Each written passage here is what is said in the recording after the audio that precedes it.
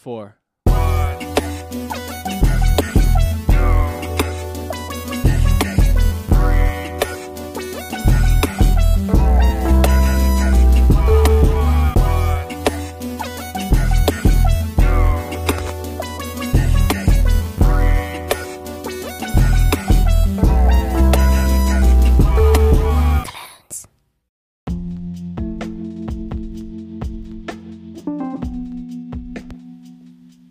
Hi, and welcome to Reading While Black Podcast's new sub-series, #CollegeWhileBlack.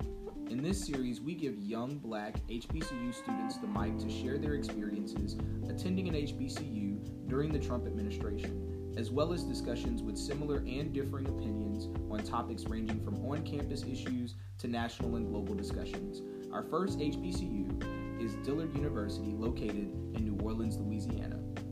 Recently, the Dillard University president, Dr. Walter M. Kimbrough, invited conservative commentator Candace Owens to campus to share her political views at one of their annual Brain Food events. A little over 300 students attended, and an overwhelming amount of them weren't pleased with what they heard, but some were. I selected some of those students to have a conversation about what took place that night. Now, we know that some listeners were not able to attend the Brain Food Live at Dillard University, but thankfully we were able to obtain that audio thanks to the communications department. You will hear clips of Candace Owens from that night, and our panelists will discuss those comments. Let's get started.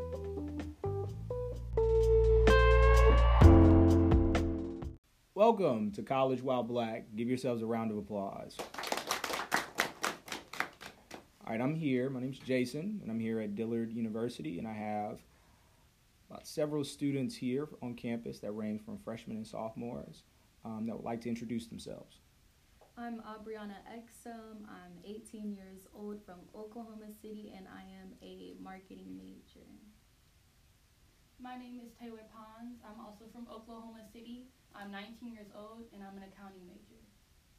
My name is Khadijah Harrison. I'm 18 years old from Baton Rouge, and I'm a biology major. I'm Noah Armstrong, 18 years old from Dallas, Texas, and I'm a criminal justice major. I'm Lydia Paige Moffitt. I'm 19 years old from Mobile, Alabama, and I'm a sophomore majoring in political science.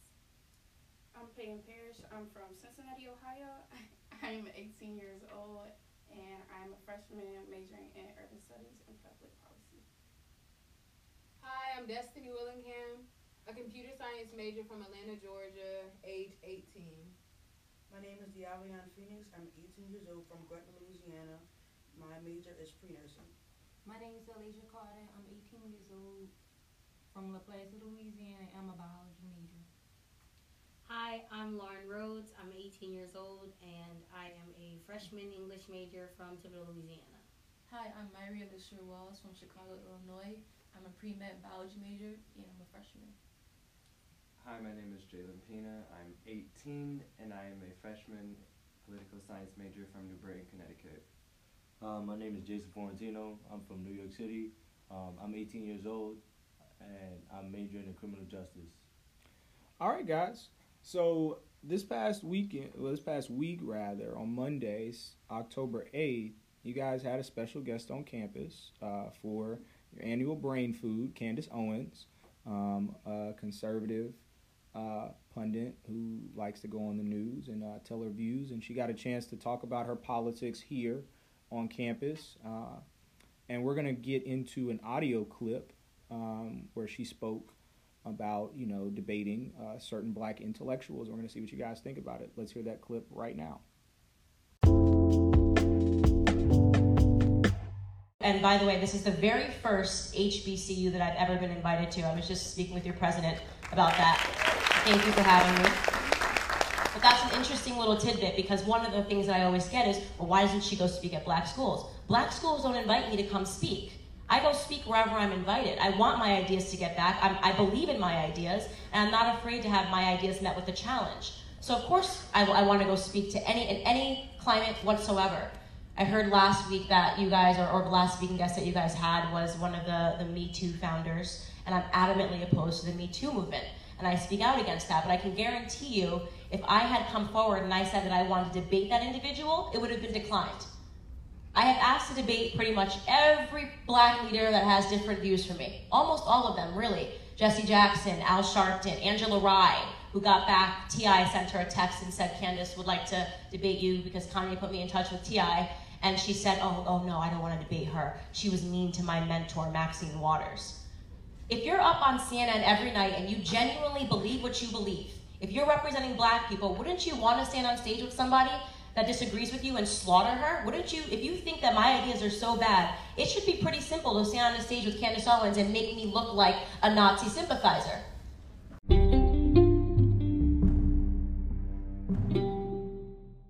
And we're back. So, we heard, Candace obviously has a problem with getting in touch with certain black intellectuals that she would like to debate.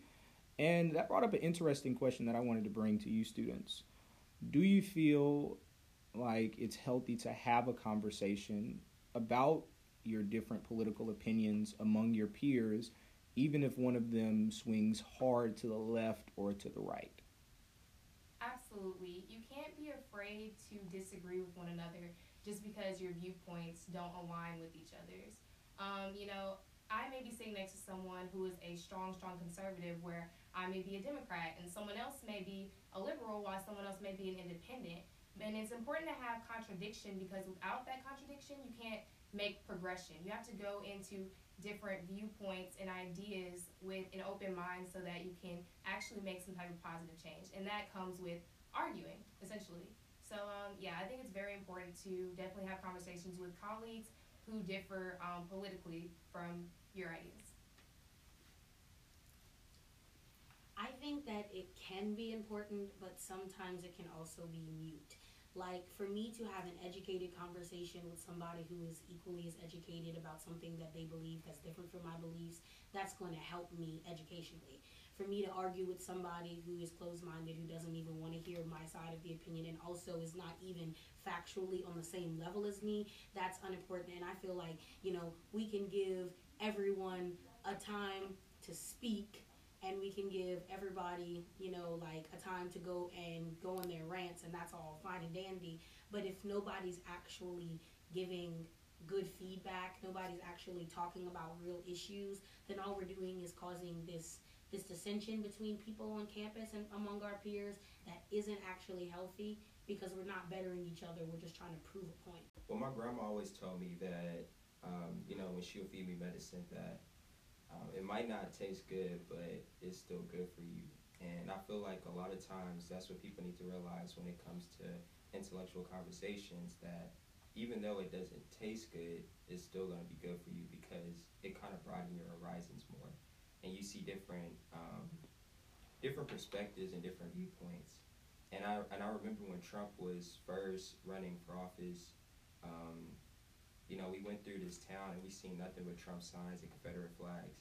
And it was kind of like a culture shock to me because my whole life, I grew up knowing people who, the typical people who would hate Trump or who would, not support him. So to see a whole town who, was behind him was kind of mind-blowing to me. But I think that it's important that I saw that so I can know, because I feel like it's a difference between not knowing and not caring, or, not knowing and not wanting that information, and then not knowing and not getting that information. So I would say yes to discussions, but not to debates. Because the question I would ask is, what's your intent? I feel like debates are arguments and they attack to win, while group discussions are exchange of ideas and opinions. And the thing Candace does, she challenges people to debates, which I don't really agree with because I feel like that undermines others' opinions and views. That's interesting. Anybody else? They always say there's two sides to every story. And I feel it's important to have discussions. That way you can see where other people are coming from. And, just educate yourself. Even though that's not what you believe, you should still be educated on what others believe and what's going on each side of every story. Yeah, I like to tell people all the time, people think it's crazy, but I watch Fox News like once a week. Just to see what crazy white people are talking about. And it's really funny, like, when you watch it because it's so sensationalized. to the point where like it's like a reality show almost. But when you watch CNN, I feel like it's the same thing. CNN has gotten away, in my opinion, from actually telling the news sometimes, and it's just more so about, let's put Angela Rye and let's put this, or Bakari Sellers, or let's put Mark Lamont Hill on TV and put the most conservative person that we can that shouldn't be on TV, probably, and give them a platform to talk about their bigotry. And that bothers me because you know what's about to happen. Like, you know that it's about to be, you know, a shit show, for lack of better words. But they do it anyway. And it's like, there's so many other news stories that you could be talking about, but instead you're just doing this. And as she said earlier, like, we're not having groups discussions anymore. I often say that we have duologue instead of dialogue, meaning that we talk at each other instead of actually talking to each other. Because when people debate, they have this intent to win the argument instead of actually having the intent to share an idea that a person probably would have never thought of from your perspective. Anybody else? Go ahead. I feel like these discussions are healthy because they force you to do more research, and in that they either reinforce your views or force you to reconsider your views. Okay. I think discussions are healthy because you can learn more about that person. Like, when you best friends with somebody, not know like what they think, also can help you think a different way than you used to think. It actually opens your mind to like learn new things and see and discover new things.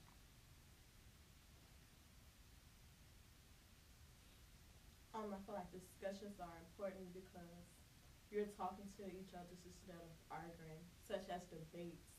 You're arguing and attacking one another. All right. Well, that concludes this topic. We're about to get to something else that Candace said, and we'll be right back. Okay, and we're back. On our next topic, we're going to actually dive into critical thinking. Candace Owens brought up a really, really interesting point about critical thinking, and as I like to call it, sheep mentality, following what everybody is saying instead of critically thinking for themselves. Let's listen to that clip right now. I was always a critical thinker. This is the way that I came out of the womb. People say, how do you do what you do? Where did this come from? Where did this boldness come up to stand up and to challenge the narrative? And the truth is, I was genuinely born this way. The videos of me as a little girl, when I watch them now, my mom says, oh, you're going to get a daughter just like you. I really hope not, but I do think that there's something to be said for someone that's willing to push back and to ask their parents why. Critical thinking. Nobody critically thinks anymore. You just accept it. Whatever somebody tells you, you accept it. You're angry, you're upset. You don't even stop to ask yourself why you're angry or why you're upset.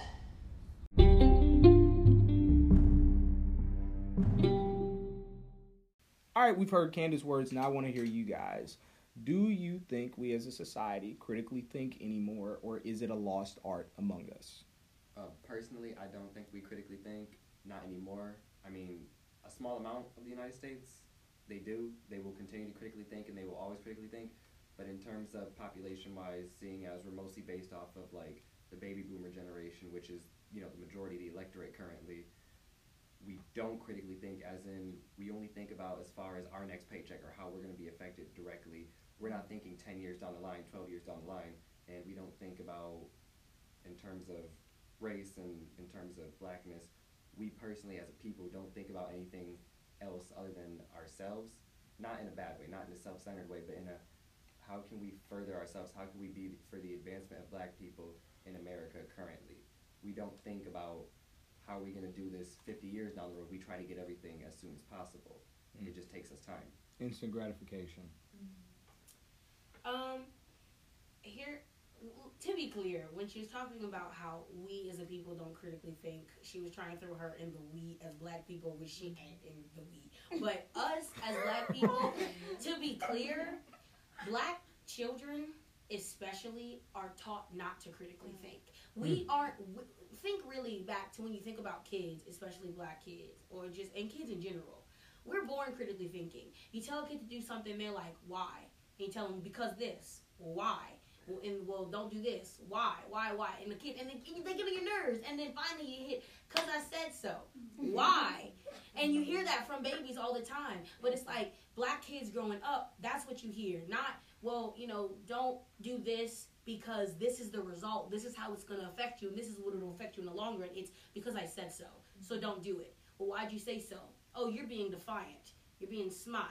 Now you're getting a whip, like you're getting whooped. You're getting disciplined because you asked the question after they already told you the answer was because they told you to. So we're taught that us thinking is defiance. It's going against, and that's in our own community. Then branch out, we get a little older, we're outside of our mom and dad's house, and then you ask a teacher why, and you're in trouble in school. Go a little further out, you ask you ask political figures and all this different stuff why, and it's like, shut up, y'all don't know what y'all talking about anyway. So it's like, you can't say that we the people, whatever, anyways, that us people, that black people, real black people, don't critically think, because it's like, it's not that we wouldn't or that we can't, but rather as we're not allowed to in our essence, like even since we're children. Just to give a different perspective on the same topic, I want to address how some people aren't bold enough to critically think.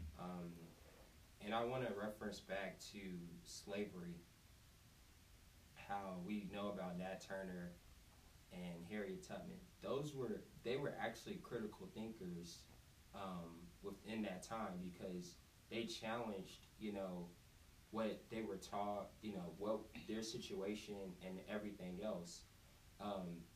If we look back, the people who challenge thinking the most and challenge, the norms the most have typically been people who were, impactful to us as a race. Like the people who said, like Martin Luther King or even Malcolm X, saying we don't have to live like this, just because we've been living like this for years, we don't have to continue the same pattern of living.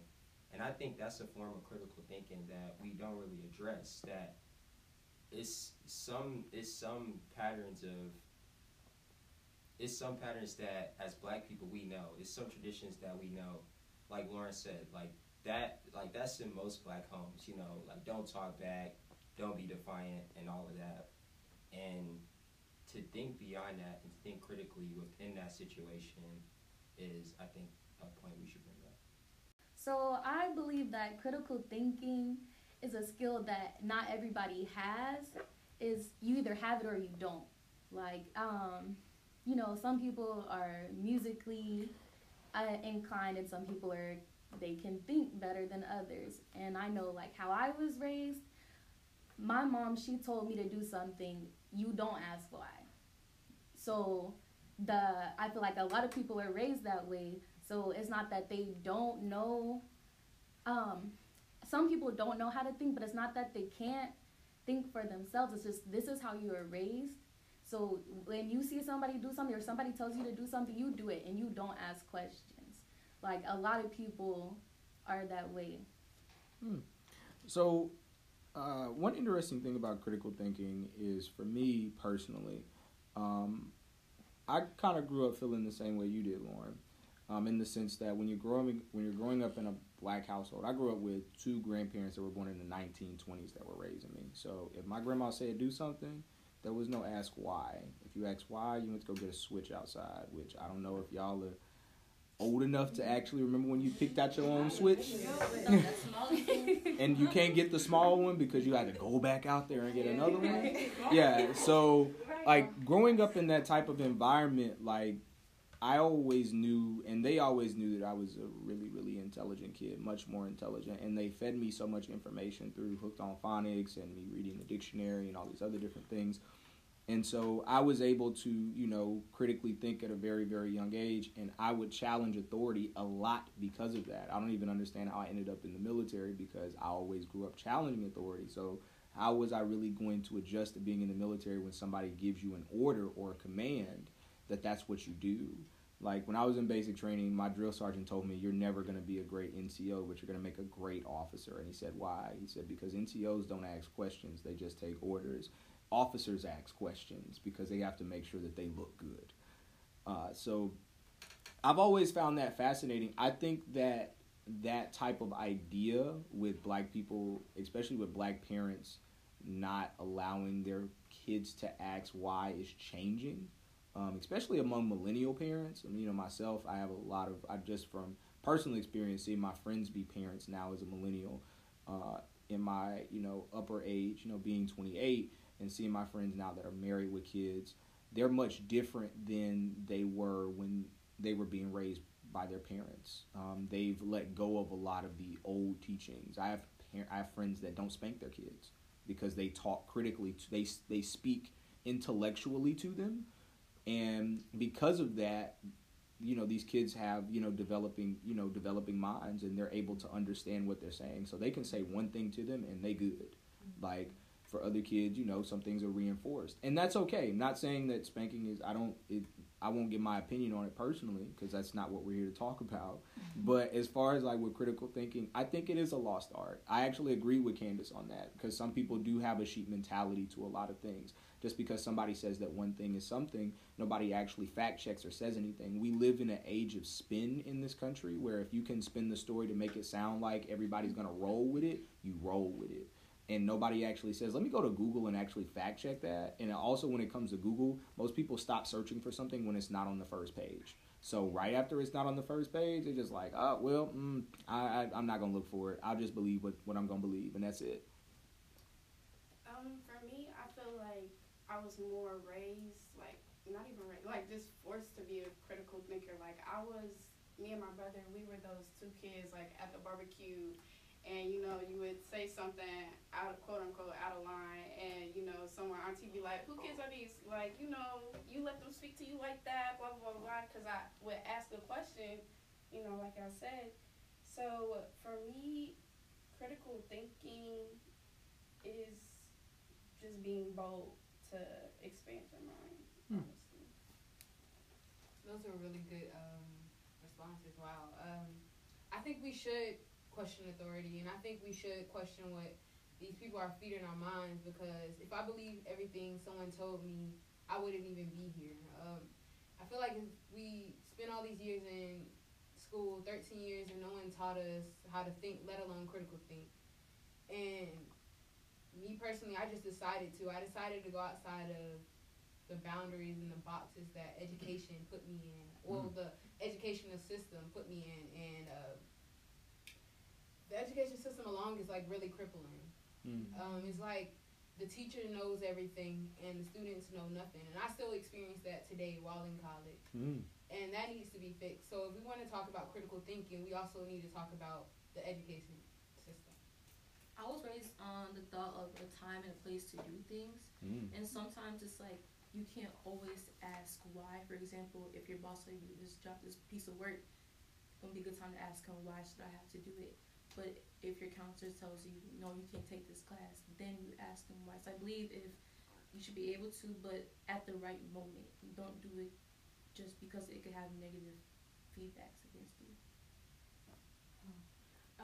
I think that as far as politics, there is no critical thinking that's enforced, because people like Candace Owens, I feel like she's designed to provoke thought, but also to be on the side, and she wants us to be on the side with her, even though we clearly were not. A majority of us clearly were not on that side that she was trying to get us on, but she wants us to.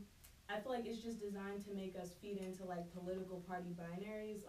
It's one or the other. It's black and white. It's not you can't have different political views and merge them together, because that's wrong. So I just feel like it's just set up to have us on its side. So. In my opinion, as minorities in America, we aren't given the opportunity to become critical thinkers. Anytime we try to become critical thinkers or question authority or anything in that sense, we get frowned upon and we're restricted and we get punished. So, in my opinion, going along with what a lot of you said, it's something that we as a whole, if we're gonna try and overcome the problems in our society and stuff, we all have to come together and question the authority. We can't go one by one and do it. We have to all come together. And that's one thing that I just think of. also just to call out hypocrisy. I think it's interesting that she talks about how, challenge authority and critical think, but then we were in there and we were critically thinking and we were challenging her. Right. She called us emotional. We were loud and emotional and rowdy. And if she had gone to another school, i.e. a white school, then they would have at least let her speak. And it's just going back to playing into that narrative of, critically think, but think to yourself. Don't say it out loud. And when you're critically thinking and you know that, that is some stuff that, ain't adding up and you get upset about it, don't actually say it to me, because now you're challenging me and we don't like that. That makes you emotional and rowdy.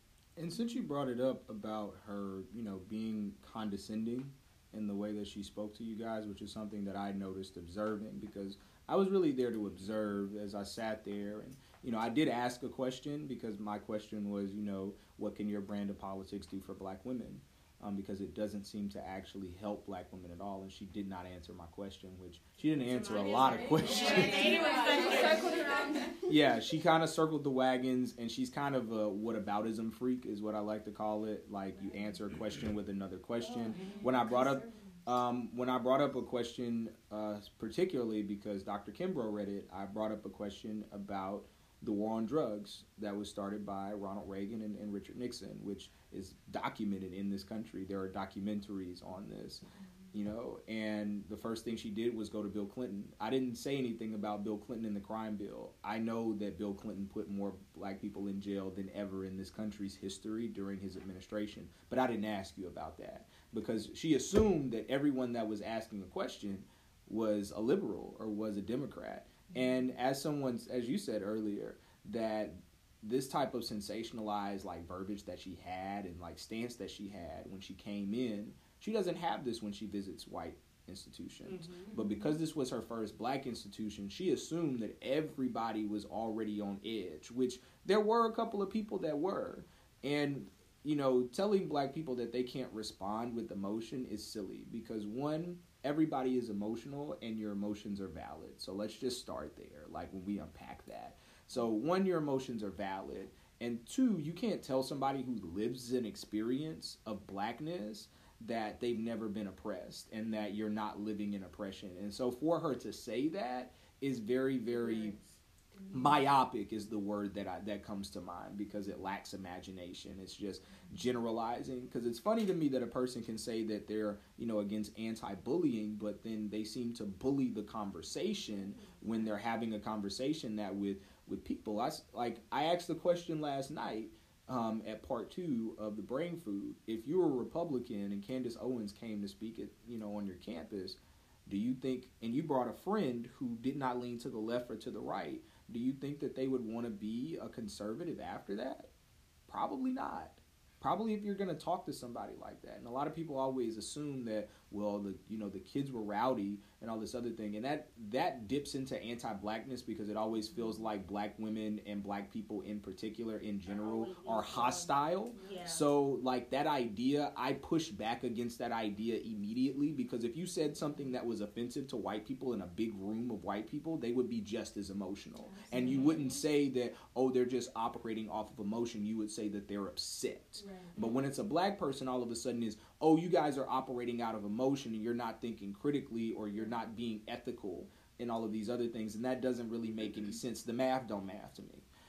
And it brings up an interesting thing I saw in one of her videos, because these people, these anti-Trump supporters had gone to a Trump rally. And in the video, the Trump supporters, as soon as they walked in, they did not say a word. But they had, LGBT shirts and signs and all this other stuff. They didn't say anything, but they walked in. Immediately, the Trump supporters got into an uproar. They started pushing them and spitting on them and doing all these things. They were so... And she did an entire video about this. And in that video, she's talking about these white people, and she calls them passionate. Well, they're passionate about what they believe in. And so, of course, whenever you're passionate, you sometimes do things, you sometimes act out, because it's passion. But when she came to our school and offended us on our stage after being paid to come to speak to our people. We weren't passionate. We were rowdy. We were loud. We were all these things, these words that white people use to oppress black people and make us seem animalistic, and we're not. Of course, we were passionate. You know, we were passionate too. We were upset too. Not only did, she not come in and peacefully protest, she got on there and she tried to offend us. And then whenever we got passionate, it's not passion. It's this sense of black people not knowing how to control themselves, because if I would have gone to another school, at least they would have let me speak. Right. What? Right. Girl, bye. Yeah, so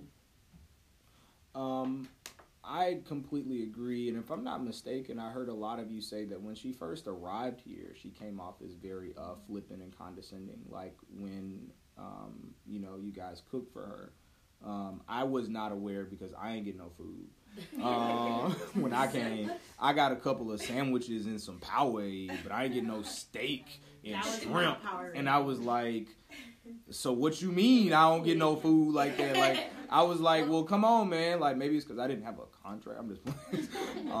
Next time I come in for the next podcast, hopefully, I'll get the red carpet treatment. But I found that to be interesting, and I'd love for you guys to comment on that and talk about that, Lauren, if you could. So Brain Food is a series where different speakers get to come, and their whole purpose is to interact with students. So when a Brain Food speaker comes, Dr. Kimbrough sends out this thing where certain students get to eat lunch with the speaker. So first it's sent to POTUS students, then to student leaders, which, I am, and then to the rest of the student body. We get to go in, talk to the speaker, ask questions, and all this other kind of stuff, and get to engage in them. And this is a tradition for Brain Food before the actual event, because obviously you're not going to get to go into each question in the event. So for Brain Food, this time, we're all there. Dr. Kimbrough had steak and grilled shrimp and this shrimp sauce and all these different, gourmet food, and the nice glasses they brought out, like we did it up. And you also have to come to dinner well-dressed. You have to come professionally. So first, it started at 6. She arrives at about 6:25, so she was late. And whenever CP time. Whenever she walked in, she like damn near had a security decal, like somebody was going to shank her. So then she breaks off from them, and she was just with this other woman, and she walks in in the little area where we're all eating, and there's a whole group of us. We're all in here waiting to speak to her. And then she looked at us, and I actually verbally asked, I said, hey, do you need a seat? Because I had saved the seat for her specifically. And a lot of the rest of the room was all filled up. And then she looked. She didn't actually acknowledge me. She looked at Dr. Kimbrough, who was sitting there, and she was like, actually, I ate before I got here, so you can just take me to wherever I'm eating. To wherever I'm speaking. I'll wait in there. Wow. So, and the thing to me was that, one, okay, so you already ate. You don't have to eat, but you have guests here that are literally here for you. So if you're not eating, sit down and drink some water and engage us, because we literally are here. I missed practice to come here so that I could talk to you, so I can give you the opportunity to tell me about your opinion. But because you assumed that I was going to attack you, or we were going to attack you, you didn't even grace us with your ever so wonderful presence, and went and sat in the auditorium to wait until we were finished. And I thought that was rude from the jump. That was hella rude from the jump. Like, I was done by then. Honestly, it was her approach. Like, her approach really bothered me. I feel because I'm an emotional being, a human being, that she didn't use she didn't use the platform as an opportunity to educate. All in all, this is a university, and we are here to learn and explore. And I don't think she was trying to educate, but she did a very good job at belittling and undermining our beliefs. And one of the things that I noticed about her was that she spoke so much about us being so emotional, but she would use emotionally driven words. Like when she asked about us having a feminism class on campus, and we were like, no, she's like, good, because I hate feminists. Like, that's such an emotionally driven word, so how do you expect people to respond to that? And she looked at us like we were crazy when everybody was like... Yeah, because they were shocked. And that's actually something that we're going to talk about, and we're going to take a really quick break. And we're actually going to play that soundbite when she was talking about feminism in question, and we're going to come right back to this conversation. So we'll be right back. When I was in school, I was forced to take, for my gen ed requirements, Feminism 101. Does anybody take feminism courses here? Do you guys have, do you guys have feminism courses here? Good. Good. I hate feminism. So, don't worry, I'll get into it. Yeah, I know. Surprise. Yeah. So I was forced to take Feminism 101. It's interesting, I know. You're like, how can you say you hate? I hate feminism. I am not a feminist, proudly not a feminist, and I can explain to you why. So my freshman year, I was in this course, and I had no feeling about whether I was feminist or not. I didn't really care for it. I honestly didn't know why I had to take the class. Least of all, why I had to pay for it. When you're in college, you're the person that's paying for the classes. So to be forced to take something that has nothing to do with your major seems a little weird. Why are we suddenly taking classes like Feminism 101 and Gender Studies as opposed to taking hard academics? And I had this teacher, and she was, I guess, if you had to create a stereotype of what you imagine a feminist to be, she was exactly that. Really someone who hated men. It became very apparent to me at the point of the course was for me to walk away feeling that men were oppressive to women. Now, in my life, I had a very good relationship with my father. I was raised in a household by my grandfather, who eventually took us out of that low-income housing structure and raised us. And my grandfather was the closest person to me today. And he is a person that shaped all of my ideas, even though he thought he was a Democrat. I guess, coming from the civil rights era.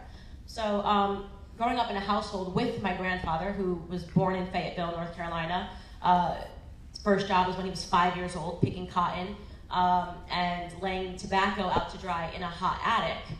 He married my grandmother when he was 17, stayed married to her until her dying day in 2013. And to me, their relationship represented something that was very healthy. The archetype of a man, the archetype of a woman. It was the most steady thing in my entire life and in my entire childhood, because my parents had a very hectic and erratic relationship until they separated. So arriving into a household where people were into a classroom, where people were trying to disrupt that archetype and suddenly say that this was all toxic. I was hearing phrases I had never heard before, like toxic masculinity. That's a new one. I think that's emerged in the last 5 years.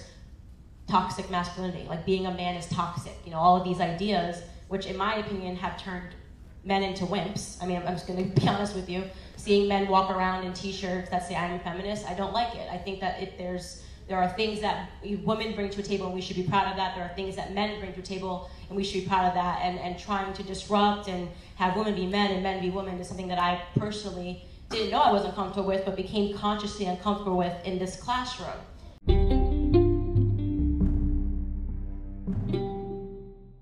And we're back, guys. So we just heard Candace talk about feminism, and so I have a question for the people in the room. If feminism is defined as the theory of political, economic, and social equality of the sexes, then why do conservatives like Candace Owens have such an issue with it? Now, this is a really important conversation because when we talk about feminism, especially among black women, we're specifically talking about womanism so that it intersects people of color, especially black women. And we know that feminism sometimes can be co-opted by white women, especially. We've seen it in the Me Too movement, which Candace also spoke about that she doesn't support, which I have a problem with because I don't see how you can't support something that was started by a black woman herself. But that's a whole nother issue in itself. But I want to get to the question at hand. Why do you think conservatives have such an issue with the idea of feminism? Because it's really just women, like sexes, like both sexes are equal, in the political, economic, and social spectrums. So, because they're conservative. No, literally, in the essence of it, being conservative it's an opposition to change. And at the time, women were not to be equal. They weren't supposed to. That's not what their role was. They were to cook and to clean and to raise children. They weren't supposed to be of equal status. So the idea that women should not only be paid equally and treated equally, but that they should, like, now we have this rise of women who make more money than their husbands, and they go out and we have stay-at-home dad now, and like all these different kind of things. And so of course conservatives are going to be opposed to that, because that's not what ideal American families used to look like. It's not a conservative view. It's very progressive to say that, you know, like, if I'm making $100,000 and my husband makes $50,000, then we're making $150,000 instead of thinking like, if I'm making $100,000, he's making $50,000, I need to leave my job because there's no way I should be making more than a man. That's crazy. Yeah, so this is a topic that I think is really interesting. And if you remember correctly, like Candace was talking about the relationship that her grandparents had and how it was this old school relationship where the man was the man and the woman was the woman and all these other different things. But I think what's one thing that conservatives forget is that times change, especially within the black community. Like we've talked about, you know, yesterday we had, you know, a gentleman talk about, you know, blaming welfare for the reason why, you know, there's, you know, that's killed the black family. And we don't talk about mass incarceration, you know, all these men and women of, you know, that are black that have been locked up and have been institutionalized. But also one thing that is kind of missed in this conversation is that women are now to the point where black women are the most educated demographic, you know, in the country.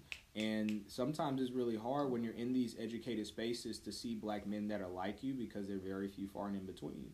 And some of them may not want to get married, and that's okay. Some of them may want to have a kid by themselves and just raise it because they can financially support it, and that'd be okay.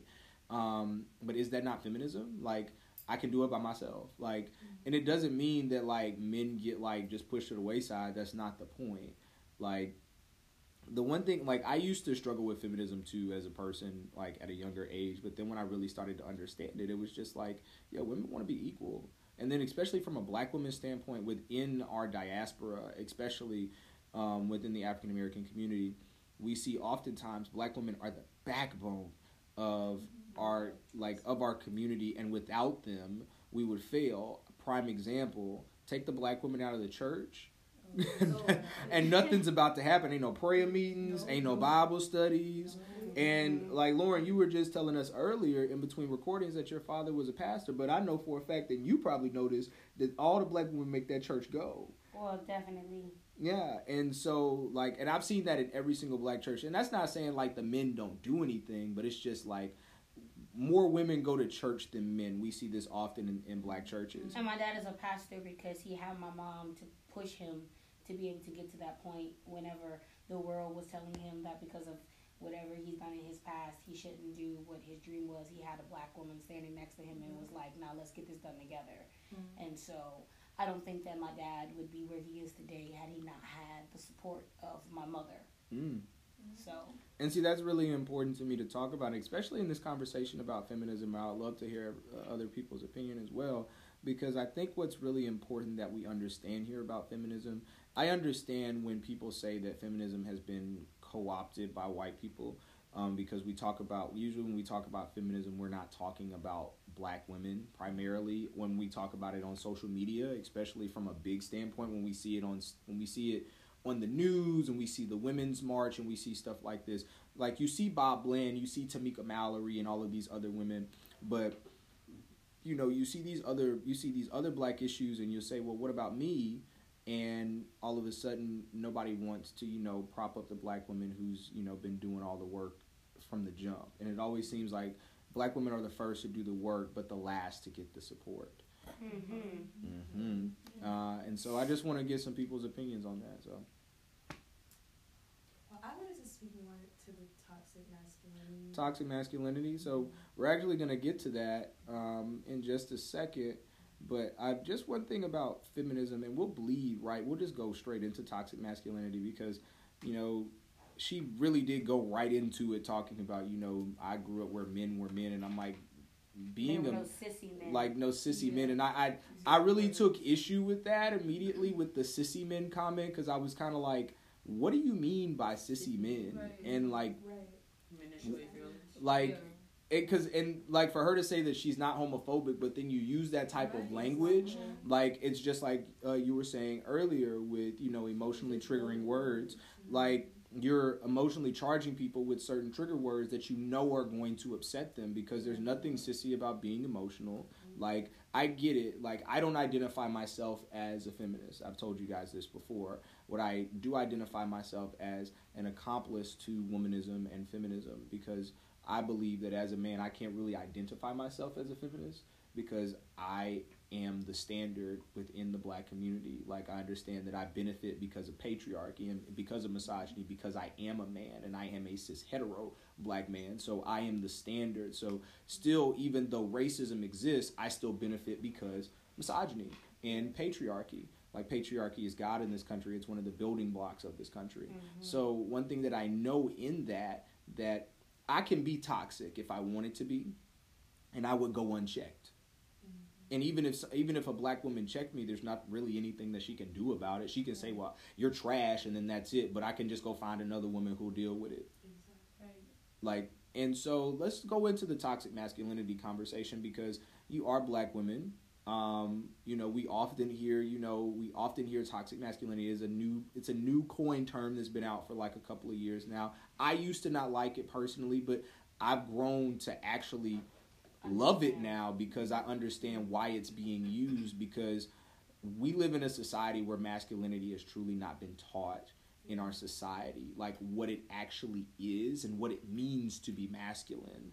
And I'll give my definition definition later of what I feel like it means to be masculine, but I want to hear you guys' opinions. Well, for me, I feel like just the notion of just like heteronormativity for men, like just the notion that being straight and being male and being,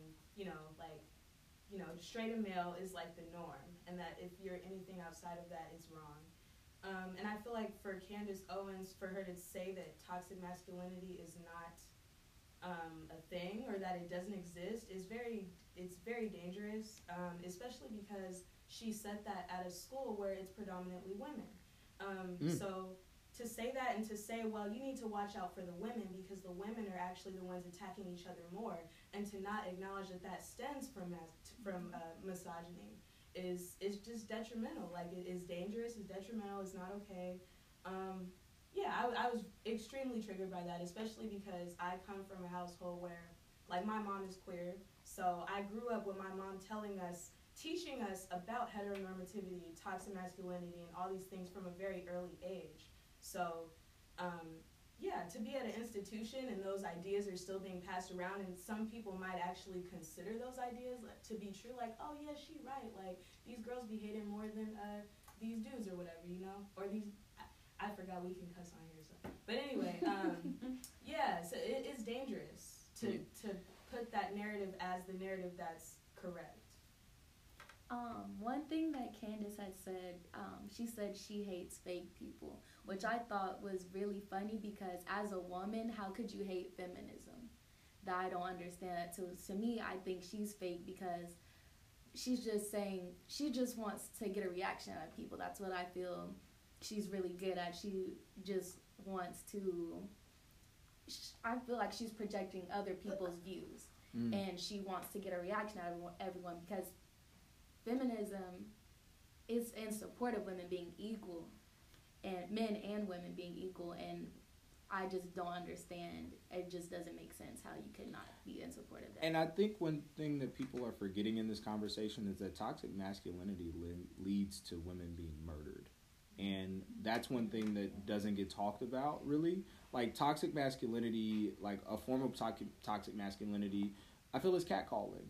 Like, it's something that's like, and it's a simple thing. It's, you guys are in, New Orleans, so it's say love, say red, Shorty in the red shirt. Shorty in the red shirt. It's and you might have on a blue shirt, so you like, did I wear red today? Like, let me make sure. But also at the same time, it's like that these women don't feel safe, like, around these men, and it should have never gotten to this point. Like, it shouldn't have, and I'm disappointed that it has. But I also have to understand that I played a role in allowing it to get to this point, because I am a beneficiary. I'm a beneficiary of toxic masculinity and patriarchy and misogyny. So I enabled this type of behavior to allow it to happen because I let it go unchecked. Like, we have an issue with young men that are coming on this campus that are freshmen that never learned about consent in high school. and from their parents. And so they don't know that you just can't touch a young woman without her permission. They feel like that is a given because they are a man.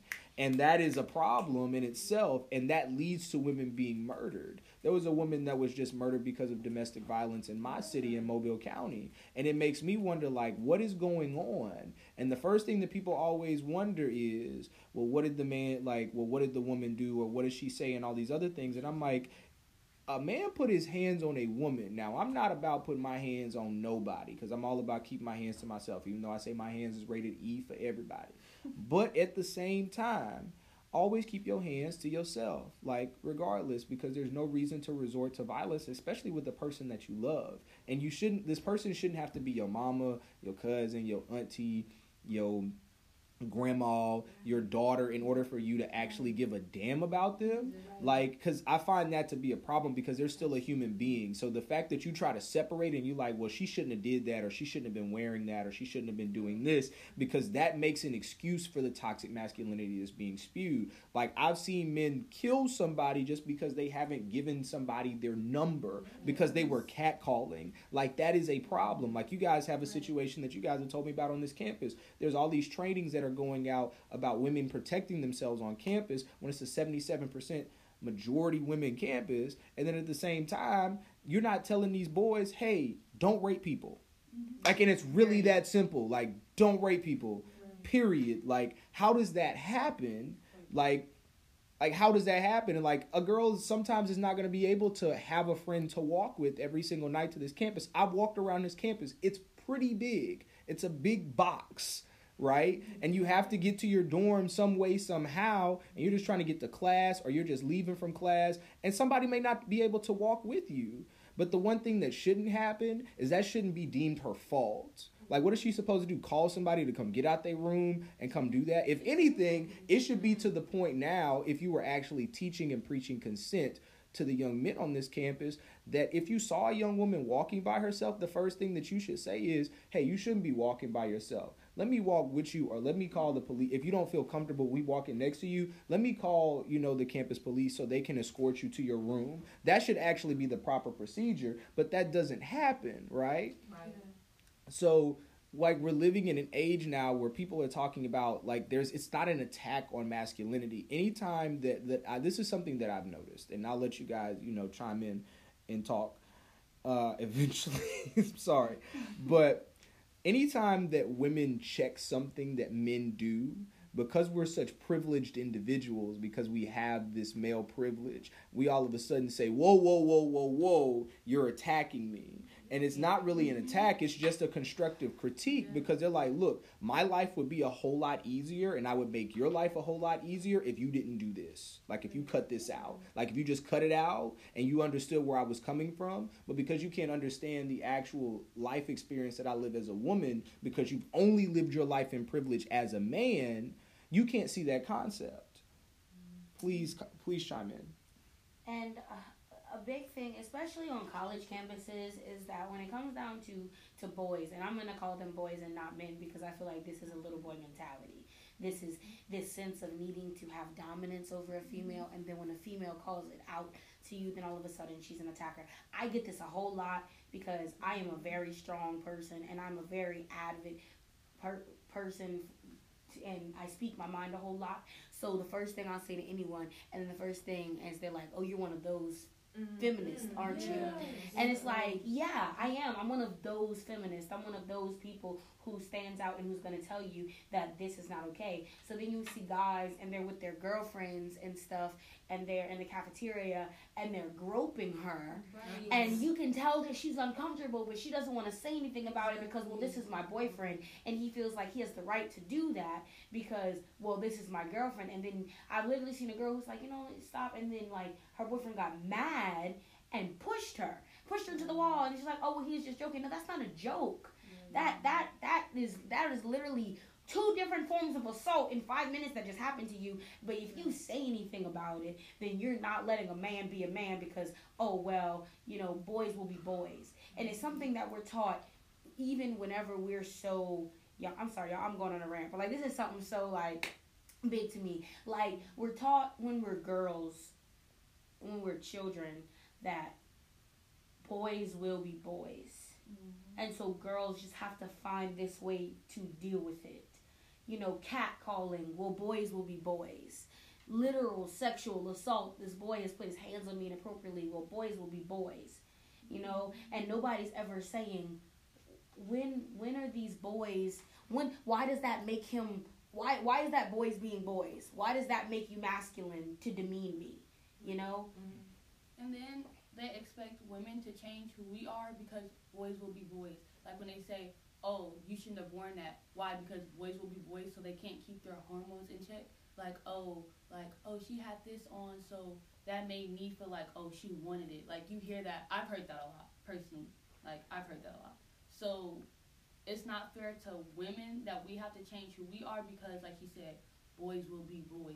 Yeah, why do women have to modify, adapt, and overcome just to survive? Like, these are survival tactics. Like, and I think that's what's kind of scary, because you should never have to resort to survival tactics just to live and exist peacefully. Like, that is crazy to me. You know, Michelle Obama once said that, you know, we love our sons, but we raise our daughters. And I find that to be extremely interesting, because when you grow up as a woman and as a young girl, you learn so many different things about precautions that you have to take. And it strips you of your innocence sometimes, because you can't even, like, exist as a child. Like, if you become more fully developed faster than everybody else, you're a fast little girl automatically off of rip. Or we see in the education system that young black girls are suspended and punished more severely than anyone else, just like young black boys are. Because, oh, well, your skirt it's not that your skirt is too short, it's just that your body fully developed before anybody else, and that your shirt is too tight or something of that nature, and all of a sudden your breasts are exposed. And it's like, no, like, it's just genetics. Like, why are you punishing this girl for, like, literally having the body that she was born with? You wanted to, like, if she wore a trash bag, she would still be harassed. So it doesn't matter what she's wearing. What you're wearing doesn't, like, doesn't make excuses for somebody to assault you. Like, and that's why I found, like, her comments about feminism and toxic masculinity to be so problematic. Because I was like, do you understand what you're really saying when you say that? Because you're saying, like, oh, this is just an attack against men. And for dog whistle politickers, like, this is easy to piss men off. And they're like, yeah, you know, you're saying this about this, and, like, toxic masculinity. And I hear this from black men, that toxic masculinity doesn't exist and that this is just something that's made up. But also at the same time, like, you're not. But anytime that I mention taking accountability and calling out your homeboys for saying dumb shit, like, all of a sudden it's, oh, well, that's not my business, that's not my place, and all this other stuff. But then you preaching about, you turn back around and you preach that, oh, we need to take care of each other as a community. So we need to take care of each other as a community, but you can't call out your homeboy for touching a girl inappropriately while you on the quad just because, oh, she was walking around and she had them tights on, and you know, you just standing outside checking her out, and so you grab her ass all of a sudden, and you don't say, yo, that's not cool. And I'm not saying that I saw somebody do this on campus, but I'm saying that this is normalized behavior. And this could be happening on campus. There's more women than men on this campus. So for a guy, he's probably feeling like, the world is my oyster right now. And I will not lie, I've seen a lot of beautiful women on this campus in the last 3 days, all shapes and sizes and colors and shades. And I'm like, oh my God, I don't think I would have made it if I was 18, 19 years old on this campus. But also at the same time, I had to check myself. I said, why wouldn't I have made it? Like, is it because I just couldn't control myself? Like, do I not have control over my emotions and my hormones? Like, do I just lead with my genitals at every single turn? Like, I'm supposed to be this intelligent black man, but I'm still thinking with my genitals. Like, I'm contradicting what I want to be. Like, and I'm blaming it as, oh, well, I'm just a guy and boys are going to be boys. But at the same time, that's such a weak-minded excuse. And also, like, to piggyback off of that, to be clear, just like to clear, because this is, again, something that I'm very passionate about. In my opinion, and correct me if I'm wrong, especially you, Jason, correct me if I'm wrong, I feel like as a young black woman, it would be harder for us to control our sexual desires than for a young black guy, because boys are so much more allowed to explore themselves sexually. You find out, a young guy is masturbating or anything like that, then it's kind of like, well, okay, just make sure you do it in secret. But if you find out a girl's doing it, oh, that's not ladylike, don't do that. Don't do that. And so it's kind of like by the time we get to college and we're females and we're here and we're out of our house and we're free and we have all these young emotions and hormones and stuff rolling around, but we control it though. We do. And we were always having to control it because we were forced to. Now we're in a place where we don't have to force you.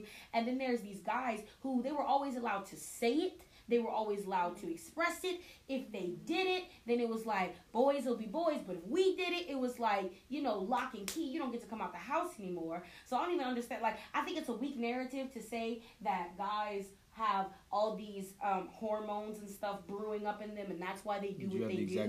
Like, we don't have hormones or we don't have desires, and like that means that we should be able to attack a person. Like, that's crazy to me. Yeah, I was thinking that too, and to piggyback off of that, because I do agree, I feel like a woman, like especially black women particularly, because I can only speak about the only experiences of people that I've been around, it always seems to me like black women have to suppress their sexuality and their sexual liberation. Like, you can't even talk about masturbation.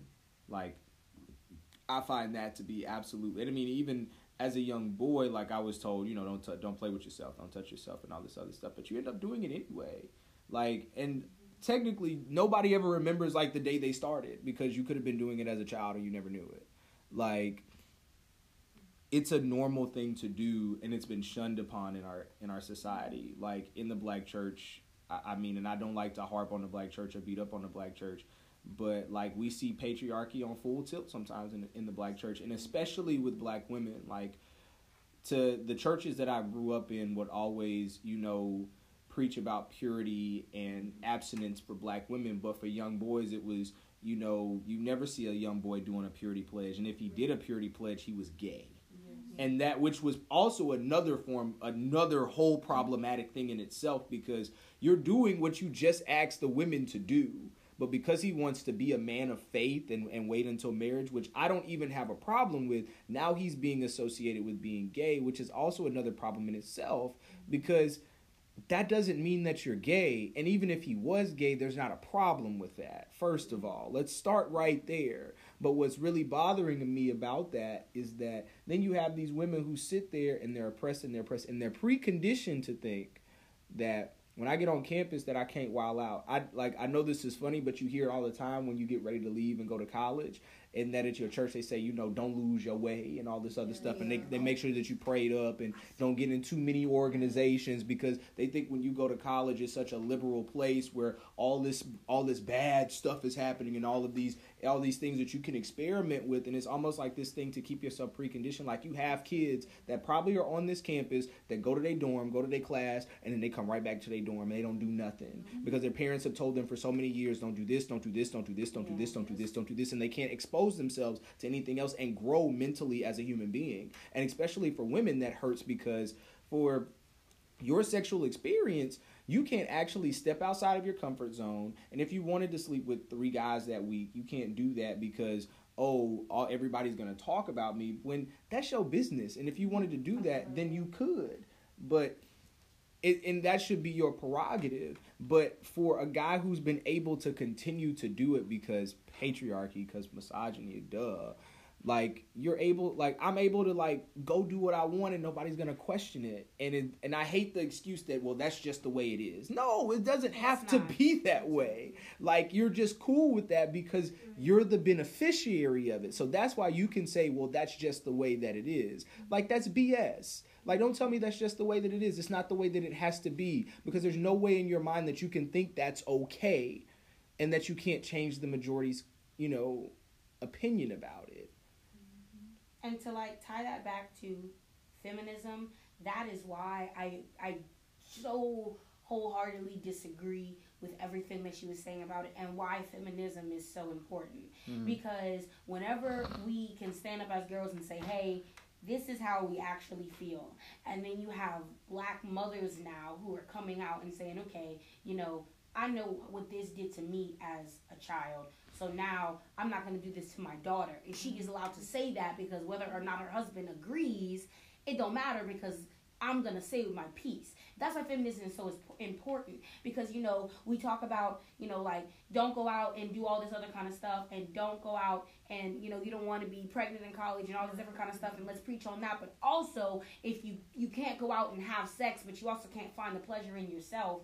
And, like that's why, and I feel like that's another issue with us as a community, but it's breaking because of things like feminism, where I've seen personally in my own life, like I like a huge shout out to my parents because they're wonderful, they really are, and like I didn't really realize all the great things that was really instilled in me until I got to college and I started talking to different people and realized all these ideas and these things that made me everything I am came from these two people who literally did everything for me.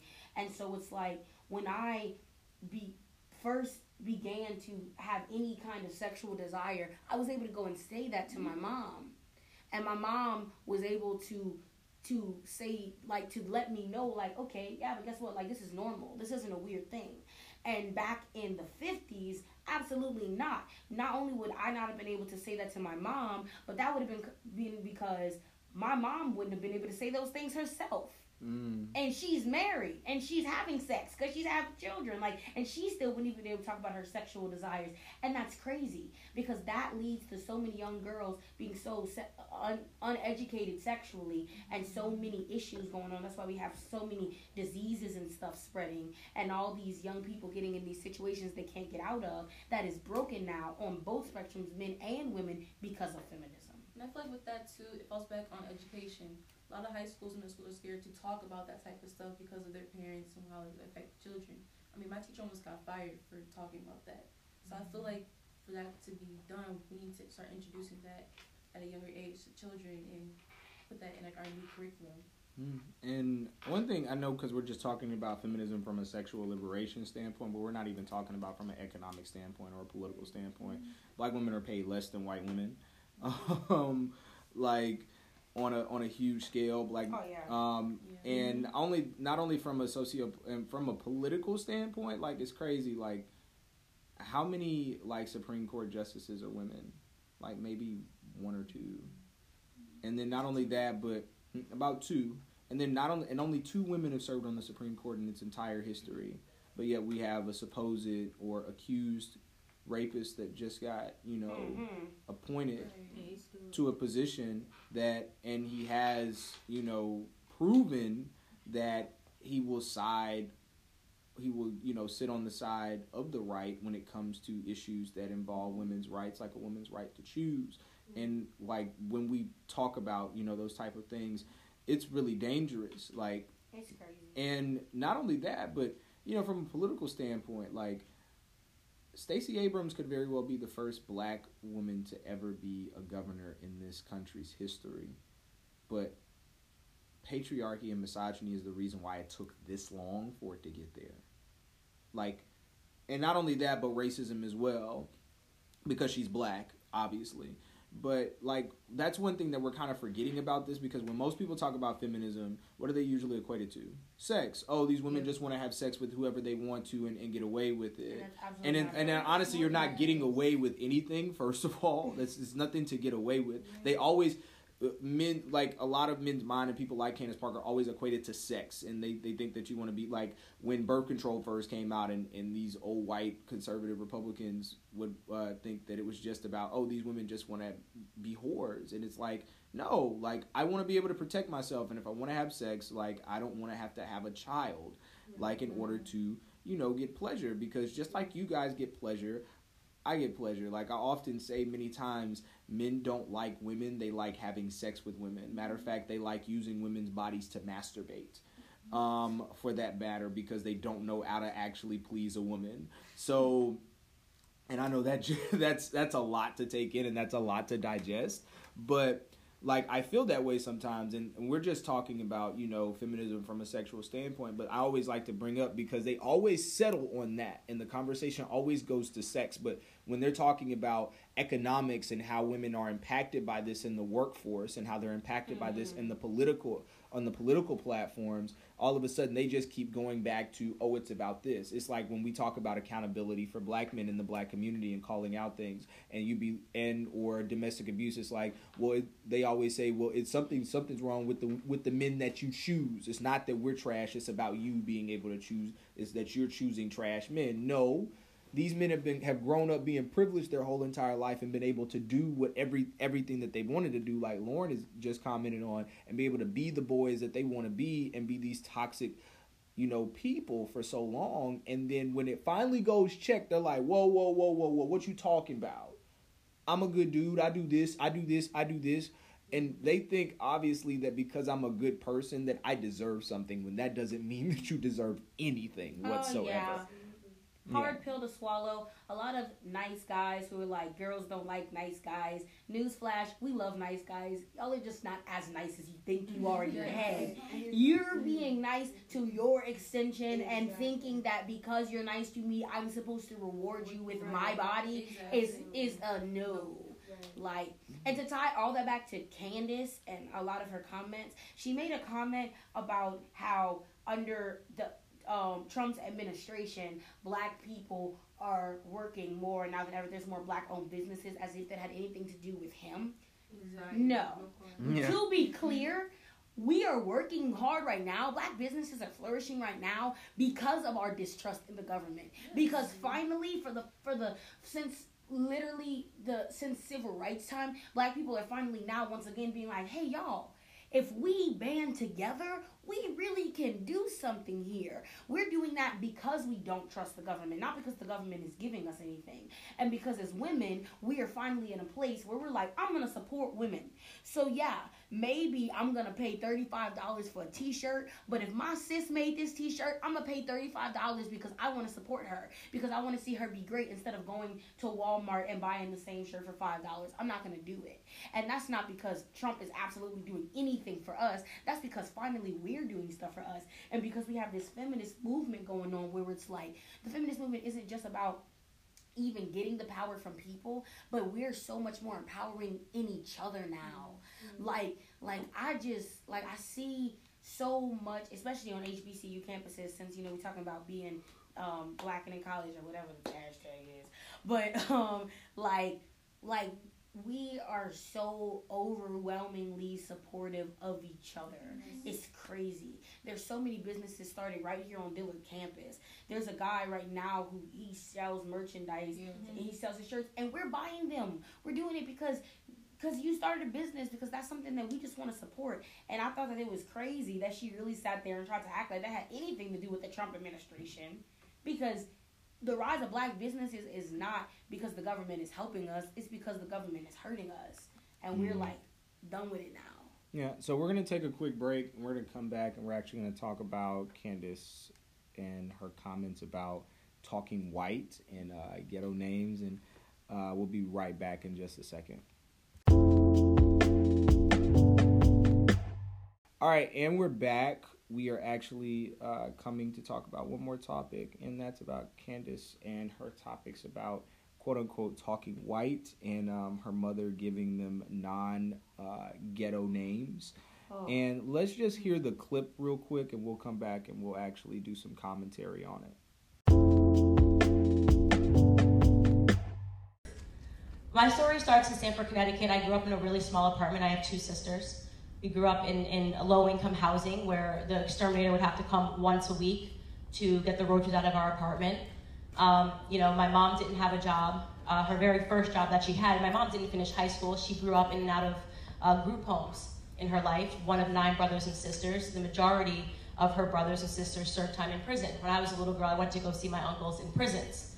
And that seemed normal to me. I don't say that to be a victim. That was normal to me. I loved my uncles. I still love my uncles. That was just the lifestyle that I had. I grew up with a bunch of cousins, and this was the lifestyle that I had. People that were on food stamps, that were on welfare. This was a lifestyle that I had. But because I speak proper English today, because I complete sentences, now all of a sudden I'm white, apparently. That's it. I'm instantly white. And it's fascinating to me to get comments from black people that say, I talk white. What are you saying when you say to someone that because you speak English, you're white? You're saying black people are stupid. That's exactly what you're saying. That you think black people are stupid. If you think that me completing a sentence in good English means that I'm white, you think that black people are incapable of speaking good English. I learned to speak good English because one thing that my mother was adamant about was that all of her children, she had two things. The first was that she didn't want us to have what she called ghetto names. She wanted us to have very easy names. So I'm Candace, and my sisters have very easy names, Ashley. My other sister's Brittany. The second thing was that she wanted to make sure that we read a ton of books. So despite the fact that she didn't drive and that we didn't have any money, my mom used to march us 2 blocks every single day after school to the library. We had to pick a book. We had to read the book. And I really developed a love for books and a love for reading and a love for writing when I was a very small child. The first thing I ever wanted to be was a rapper. I used to sit in my room. What are you laughing about? I can still kind of rap. I used to sit in my room and I used to write rhymes and poetry. And my sisters, we were in a band, and my sister would sing and I would be the rapper. And that was the first thing because I loved lyrics so much and it felt to me like an escape. Reading a book, getting caught up in somebody else's world became an escape for me. So by the time I was 8 years old, I was reading novels that were way bigger than my head, constantly trying to read whatever my mom had on her bookshelf because she was a member of a book club and she'd get different books every month. That's the reason why I speak good English. I love books. It's really that simple.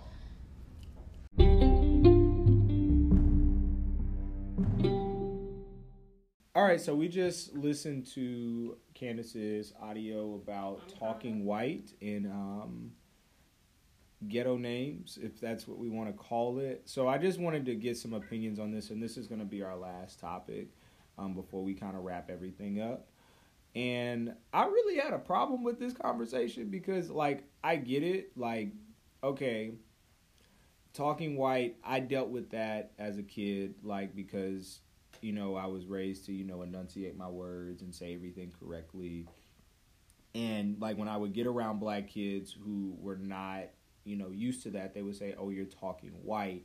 And I didn't understand that concept because I would be like, how do you talk like a color? Didn't make sense to me. But also I was raised in a household where Ebonics was condemned as well. And I didn't understand it. I'm like, why would you condemn something that we created?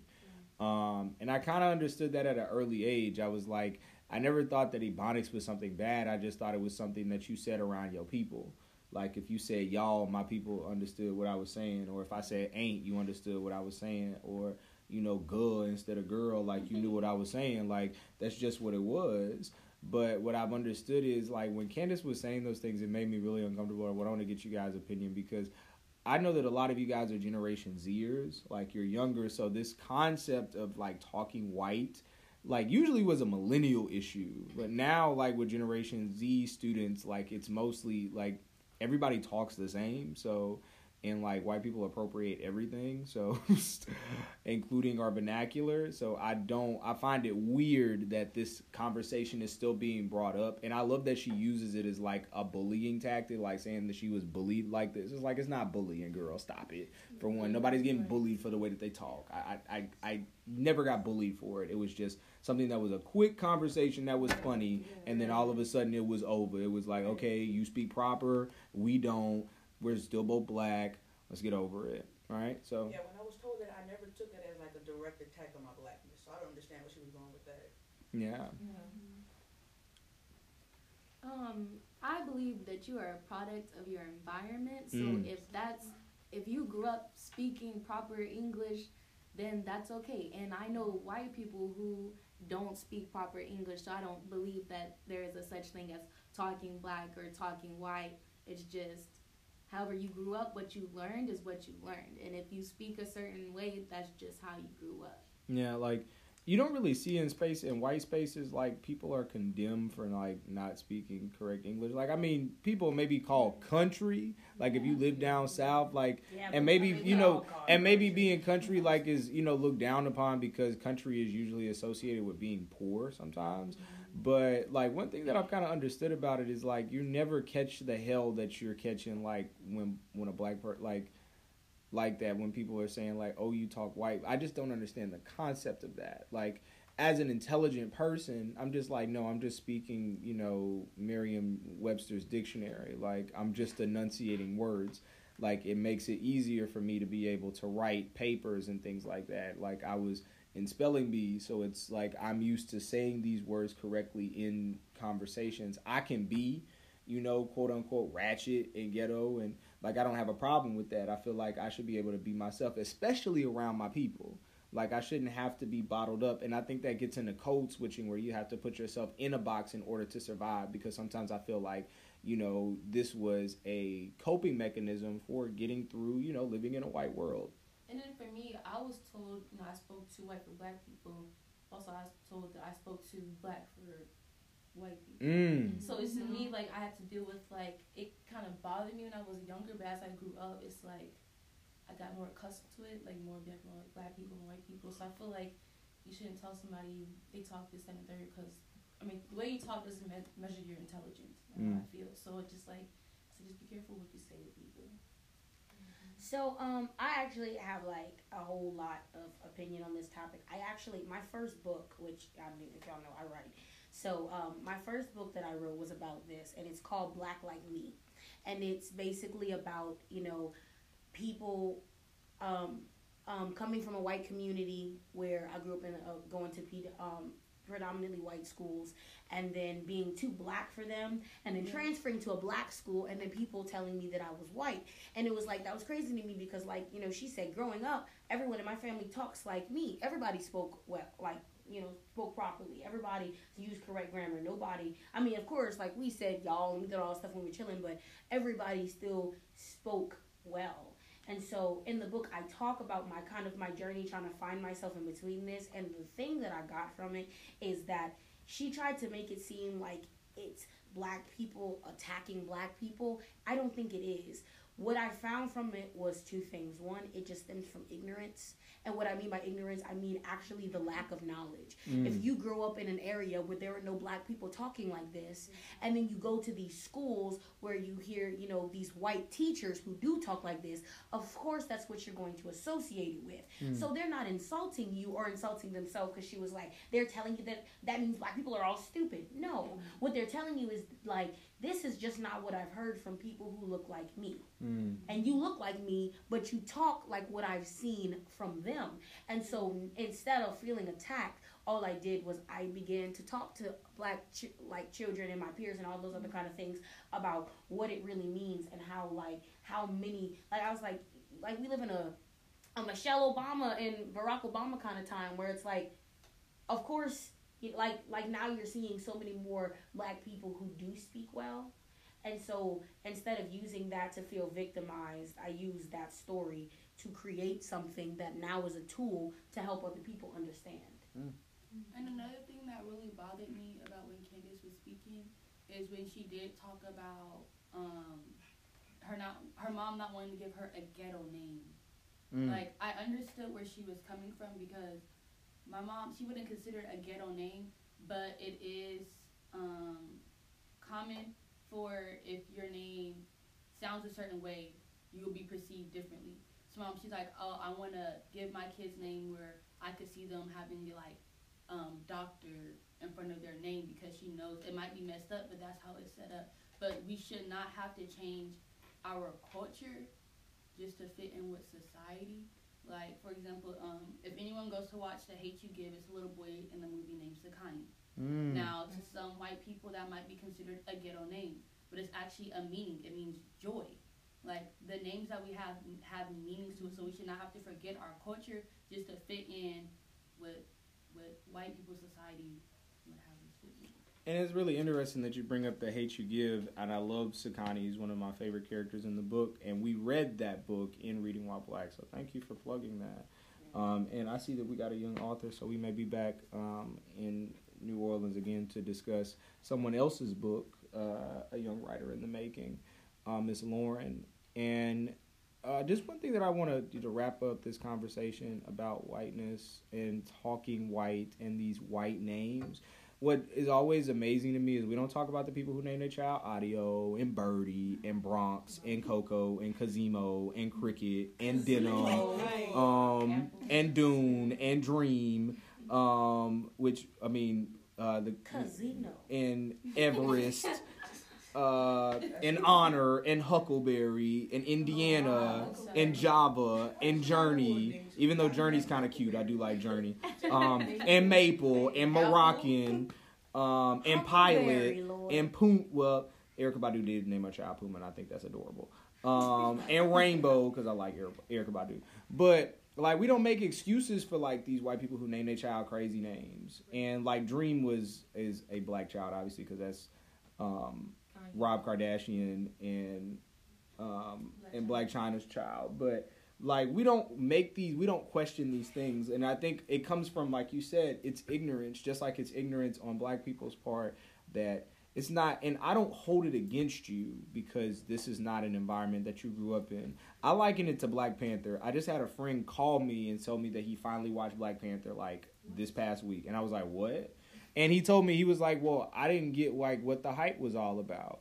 But I was kind of like, how do you not understand what the hype is? And he was like, if this is what's really inspiring people, we got a lot of work to do. And I said, I get what you're saying about that, but this is what I would push back on that is. What I also didn't realize about him is that he grew up in a family where he was afforded everything that he ever wanted in his life. His father and his mother were extremely wealthy. His life was Wakanda, in a sense. And so that's all that he knew. So when he saw this movie and saw this technologically advanced society, it didn't wow him for real. You know what I'm saying? But what I explained to him, I said, for a person who's never seen that, I said that may be the only representation that inspires them to be greater than themselves ever. Ever. So it's the same thing as seeing somebody speak, enunciate all of their words. I won't say speak properly because I think that's kind of loaded language.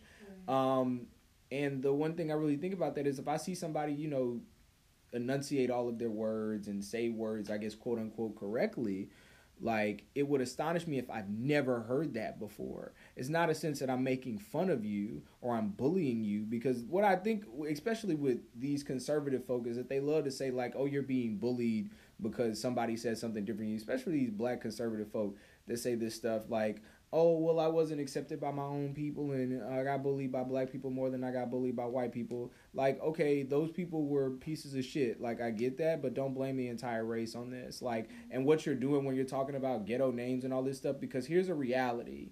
People don't get callbacks on phone and on interviews because of that type of thinking. And that doesn't mean that we need to name our children white names in order for them to survive and be able to get a job. They should get called back regardless, whether their name is Shaniqua or whether their name is Candace, for that matter. And Candace isn't even a white name, which is kind of really surprising to me. But it's a traditional African name. So it's a little perplexing to me that she said she got a proper name that wasn't black sounding when the origination of your name is black.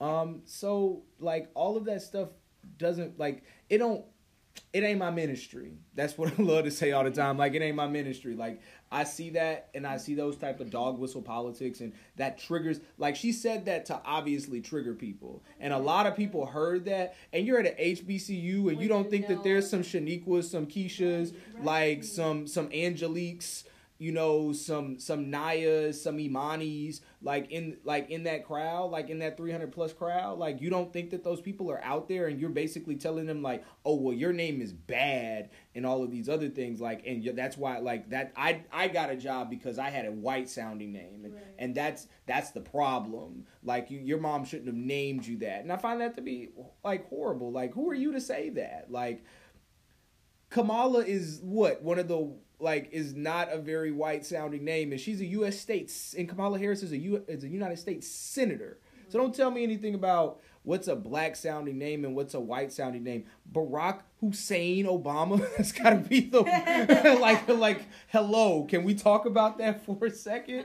Go ahead. I just felt felt like she purposely picked topics to trigger us. Like she knew she's coming to HBCU, and like the way that she was talking, her tone was very bad, and her delivery was very bad. So I felt like she purposely did that to make us bad, to get a reaction out of us. And also, if you think about the content, I think we missed this, and it really kind of dawned on me later. But if we think about the context of which she was talking about her name, it wasn't her name that she was even talking about. She was talking about this superiority, this educational level that she had. Like, her parents set her up from success from the beginning because they made her read, and that's why she was so educated. Her mom set her up for success. And she threw in the fact that she was so set up for success that her parents didn't name her ethnically. Because not only were they going to make her read, they were going to make her be smart, but they were going to make her look smart on paper. It was such a target to black women in general. And, like, my name is Lauren Jessica. Like, come on. And my parents did not name me Lauren Jessica because they have anything opposed to eccentric names. Like, we have beautiful eccentric names in my family. That's not how or why I got my name. But, like, as someone who does have a simple name, but who loves these beautiful names, it's crazy because I was like, I sat there and I literally sat down in my chair because I felt like stabbed in the chest when she hit that. And I was like, did anybody else hear that? That slap that she just threw at everybody whenever she's talking about being, from the start, being set up to be better than all of us. And starting with, from her birth, the name that she was given, that was ridiculous. It screams elitism.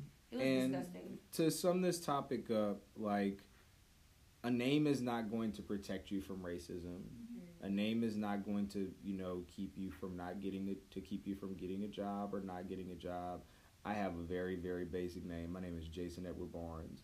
And if I don't get a job, like, I guarantee you it's not because of my name.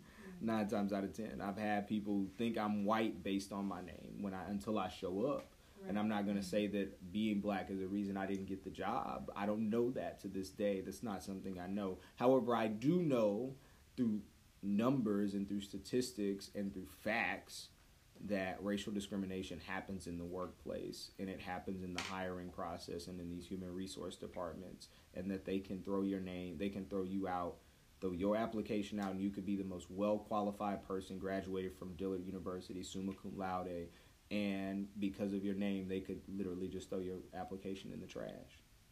And that happens every single day. And the fact that Candace, thinks that because she grew up in this pedigree and all of these other things it's bullshit. Like, it's like, and that's what it really is. That's what it was on Monday. It was a bunch of BS. We do know that Candace is a provocateur. She's a political provocateur. So what she does is to sensationalize things. She doesn't give facts. As we noticed with every single question that was asked that night, there was really no answer given. It was always a whataboutism or bringing up something else that had nothing to do with it. Right. I asked a very simple question. What could her politics actually do for black women? She refused to answer the question.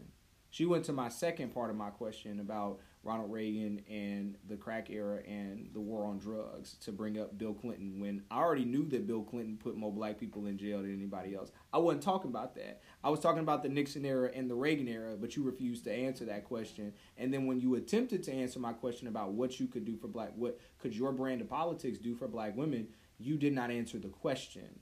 You didn't. And the answer to that question is nothing. Like, what we've realized is, and this is what Candace loves to tote, that these liberals are being paid to say all of these sensationalized things, but aren't you getting paid to do the exact same thing by conservatives? Right. Like, you're doing the same thing. The only difference is you're on the side that actually runs all the forms of government right now because they have it in control for now. And this is also a podcast that does promote voter registration. So for those listening that are not registered to vote, please get registered to vote as soon as you can. Deadline is coming up soon for a lot of states. In the state of Alabama, particularly where I'm from, the 22nd is the deadline. I'm not sure. I want to say it's the same time for Louisiana, but I'd actually have to check, and I'll fact check that for you guys. But if you don't like what you're seeing in your current terms of politics right now, Get out there and do something. And when I mean get out there and do something, like for my young people that are listening, find out the voting age, find out the requirements to run for local offices like city council and for mayor and things of that nature, and for school boards and things of that nature. Like, you have the power to actually control a lot of this stuff, and a lot of people don't vote in these elections, so it's a very small number. So if you can get enough people to vote for you, you can actually win, because half of these people don't really think that you're going to vote anyway. So, like I said, if you don't like something, run for something. Don't just march. Don't just get mad. Like, I love marching. Y'all know I love a good march if you know me personally. Like, I love to pull my megaphone out the car because I keep it on me at all times. And anybody who's been in my car knows there's always a megaphone in my car. But one thing I'm also about is about strategically removing people out of office and putting people in office that I know are going to actually invoke change and represent me the way that I want. So once again, I want to thank the ladies and gentlemen who have come and spoke today. Give yourselves a round of applause. This concludes part 1 of our College While Black series. We will be returning to Dillard very soon to continue this series with a brand new batch of college students. Some of our former college students that have been in this room will probably may or may not be back, but we want to get different experiences from different people on this campus as we continue to do this series of College While Black under Reading While Black. I want to thank all of you for coming. You guys don't know how much this means to me. This was such a great time. I felt like I've gotten to know every single one of you so much better on this podcast, and I love every single one of you. I can't wait to see you again. I can't wait to come back. Thank you guys so much for listening, and have a great week.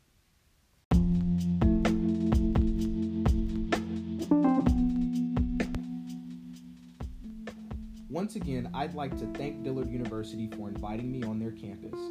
Thank you to the professors of Cook Hall for allowing me to use their recording studio for the podcast, and a big thank you to the sophomore class council, because without them, this would not be possible.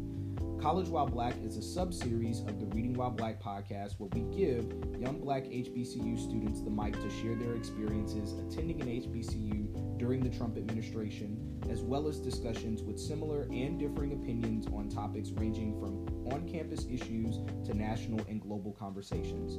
This is an interactive podcast where we love feedback, so if you would like to submit questions or leave comments, download the Anchor app on your iPhone or Android device, search Reading While Black Podcast, and select Voice Message. On the book club side of things, we're currently reading DeRay McKisson's On the Other Side of Freedom, A Case for Hope. Make sure that you pick this wonderful book up, and my sit-down with DeRay is on the way very soon. Reading While Black's mission, above all else, is to put books written by Black authors in the hands of Black children that do not have access to them. If you would like to donate to our cause, you can donate via our Cash App with the username ReadingWhileBLK, or you can use our Anchor listener support feature, where the link is located in our episode description. If you are a student at Dillard University and you're interested in being on the next episode of Reading While Black, or if you're a student at another HBCU and you're interested in us visiting your campus, please email us at readingwhileblackbc@gmail.com, or you can DM us on our socials like Facebook, Twitter, Instagram, and Snapchat at ReadingWhileBLK.